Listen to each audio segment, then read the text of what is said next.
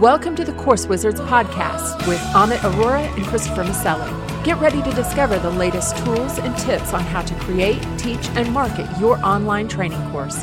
Now here's your hosts, Amit and Chris. Hey, welcome to the Course Wizards. This is Christopher Maselli and Amit Arora. We're here to talk to you about how you can teach anything online, aren't we, Amit? Yes, sir, we are.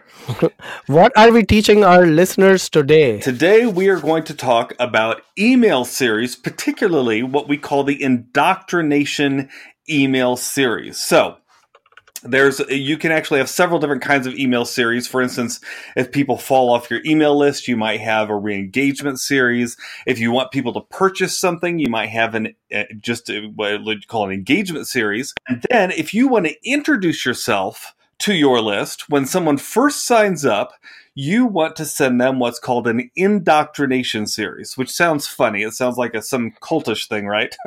Yeah, it sounds like someone's joining a sorority or a fraternity or something.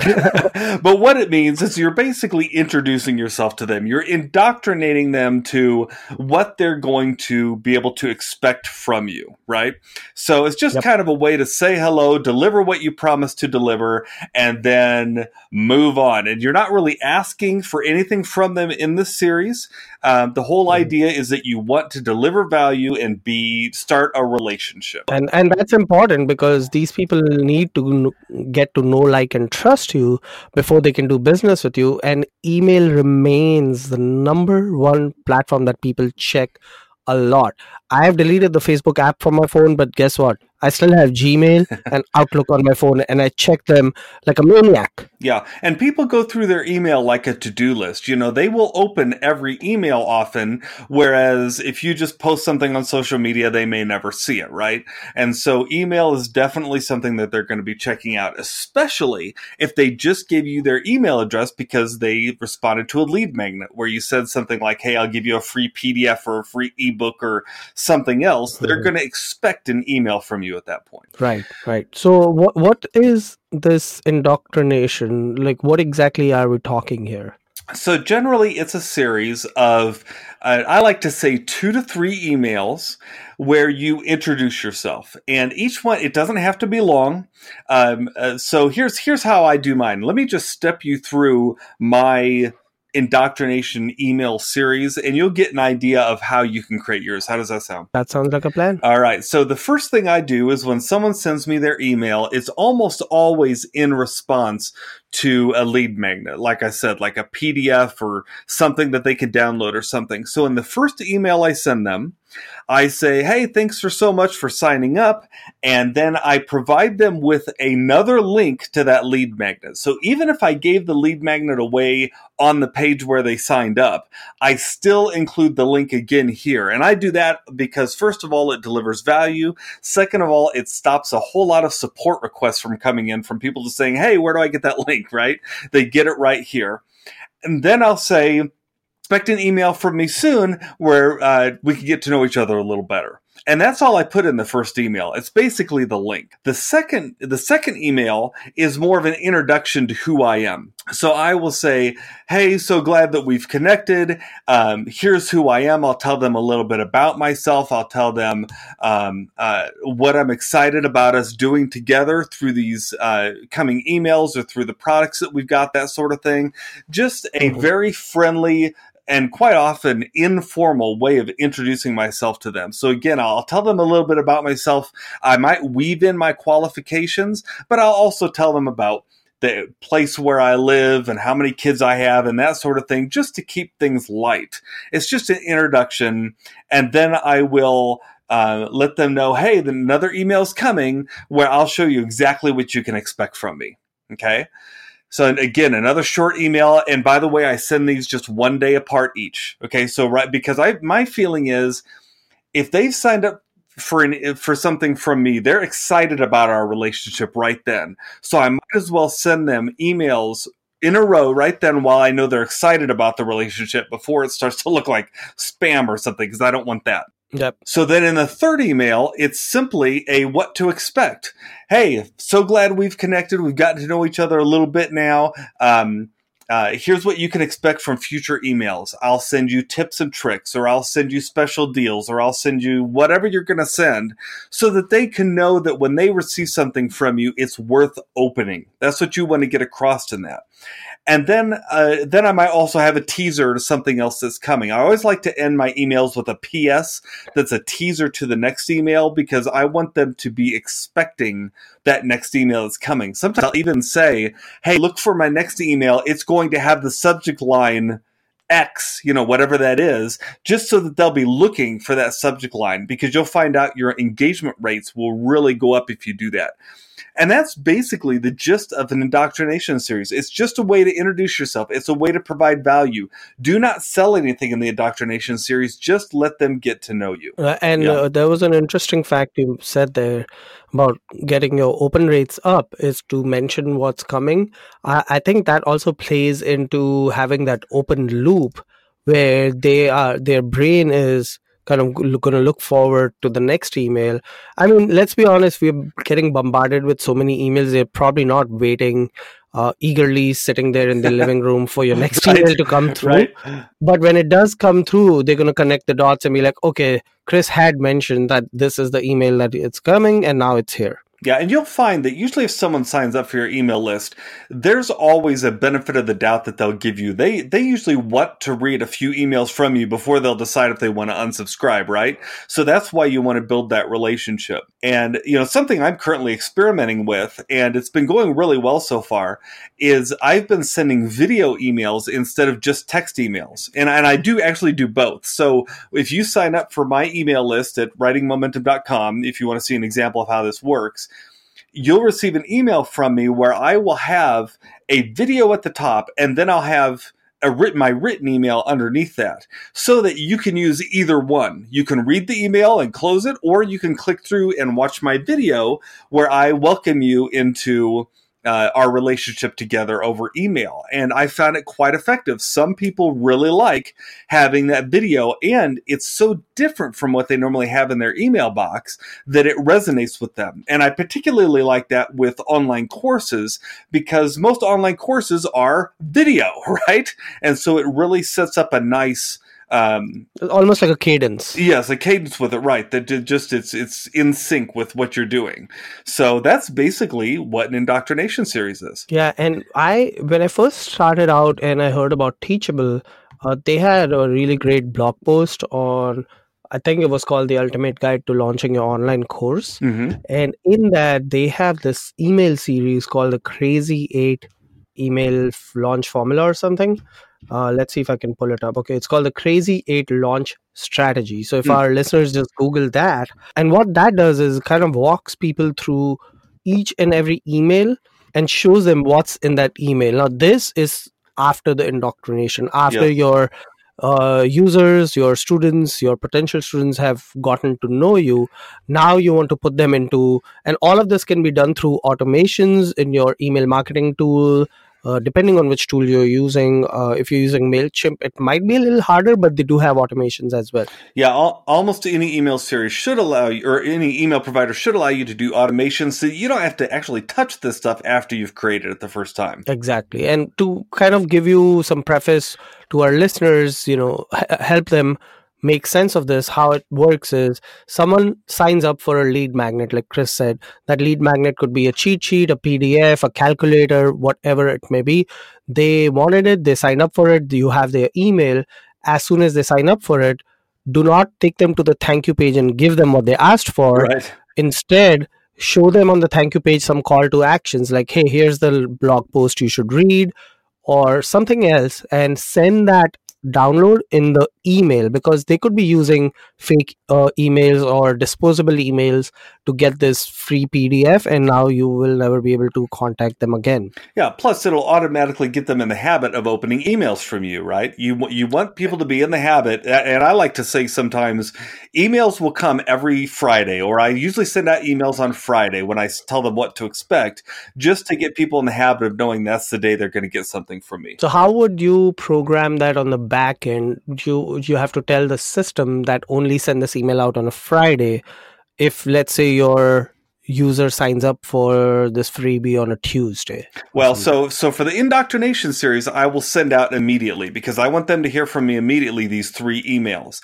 But after that, once they jump into other email series, like an engagement series where I want to tell them about a new course, or if I've just got a regular newsletter that goes out, I try to send those out on a particular day of the week, like a Friday. Yeah, and as we mentioned, your email marketing tool should be capable of handling this. If it is not, then look for one that does. There's tons out there. ActiveCampaign, we have ConvertKit, there's obviously New Zenler has its own built-in email marketing. So there's a lot of tools out there. Campaign Monitor is another one. Sendy, I think Sendy is one which is a little technical to set up. You can YouTube how all of these works. I'm sure there's tons of videos to do that. Absolutely. But get yourself a good provider, whatever you do. Exactly. And when we mention good provider, it means that they have good deliverability rates. Yes. If you have an email provider that allows affiliate marketing, most of them don't. But let's say you're promoting products through ClickBank. What's going to happen is your email marketing provider itself is going to have crappy deliverability rates, which is going to affect your open rates for your emails because they will just end up going to spam. Now, most email marketing tools also have a spam checker where it's going to look for certain keywords that you mention in your email. And if you do, most of these service providers automatically move your emails to spam. So make sure you check that.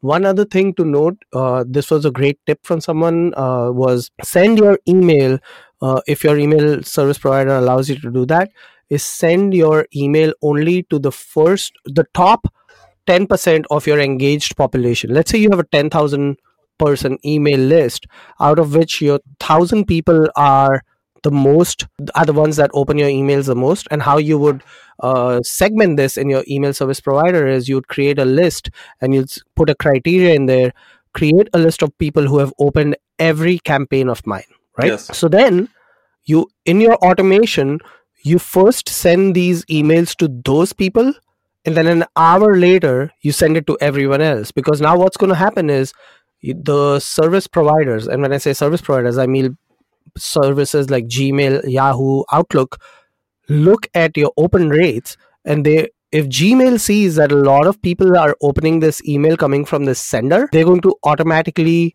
the remaining 9,000 emails will have a better chance of getting opened, and they might even move them to the primary inbox versus promotions. That's right. Great point. And more than anything, if all this is starting to sound like, oh, wow, there's so much to think about, right? All you have to do is just make sure you go with an email provider that's well known, right? Go with a MailChimp or a MailerLite or an ActiveCampaign, something that you've probably heard of before, and or something that has people that your friends recommend or that we might recommend on here. We try to recommend only the good ones, and then you'll be safe. Yeah, absolutely. Now, there are a couple of tips I want to mention here, Chris. Sure. And then we can wrap it up. One is, how the heck do I come up with content? What do I want to write I don't know what to write. I just want to sell my courses, but no one's going to buy from you if they don't get to know, like, and trust you through these email conversations. Yes. So first, keep the emails conversational, where you're talking to one person and one person only. Don't make it sound like you're talking to a general population, because if you're talking to everyone, you're talking to no one. That's right. Then what I like to do is I like to find people in my niche, and I like to sign up for their newsletters. And then I create rules in my Gmail inbox that whenever an email comes from Amy Porterfield or Russell Brunson, automatically forward them to, or automatically move them to their own folder. That way it's not cluttering my inbox. Yes. And now when I want inspiration or blatantly copy their emails, I just go to that folder. I have like 300 emails sent by Amy Porterfield. I have 200 emails by Russell Brunson. I can just browse through those emails, look at which subject line speaks to me the most, open that subject line, look at the content, try to model my emails like theirs. And now I have a brand new email written for my audience who probably doesn't have any overlap with these people.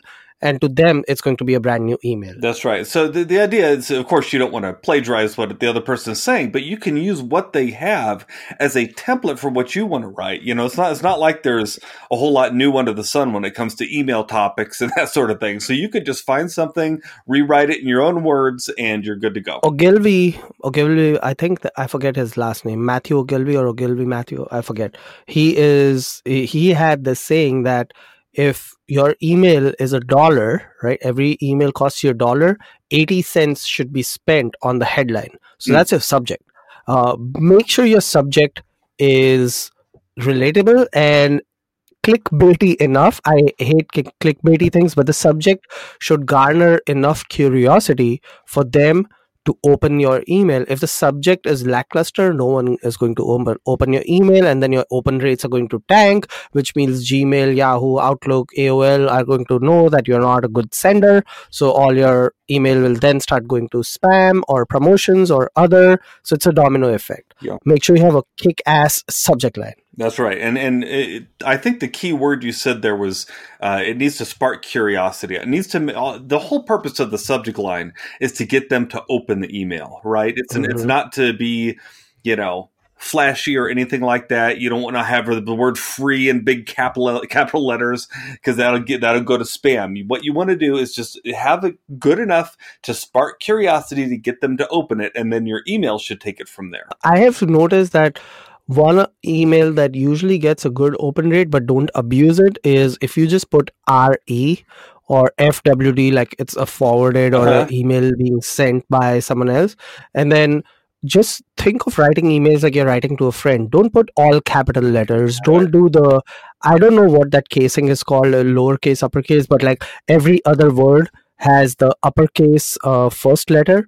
That's an internet marketing thing. Don't do that with every email. And make sure you're writing like normal font size, like default font, whether it's Arial or Verdana or whatever, Times New Roman. But don't get all crazy with fonts and colors. Keep it simple. That's right. And it needs to, like Amit just said, it needs to be like it's written to a friend. And I think you'll find that your open rates will be a lot better. Yeah. And then finally, if you need more inspiration, check out swiped.co. It's swiped.co. And there you can find different emails from different people, even Facebook ad examples. It's a free resource. It's a great one. Definitely check that out. Yeah, we'll put that in the show notes too. With that, Chris, you know what time it is. Yeah, I know what time it is. It's time for What Are We Digging?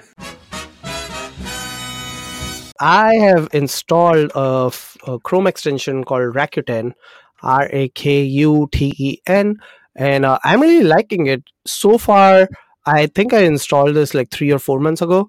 I have received $44 in cash back. And how it works is any website you go to that has a shopping cart, Rakuten automatically looks for it, it activates it, and then you basically get cash back. I don't know how, it just magically happens. Very nice.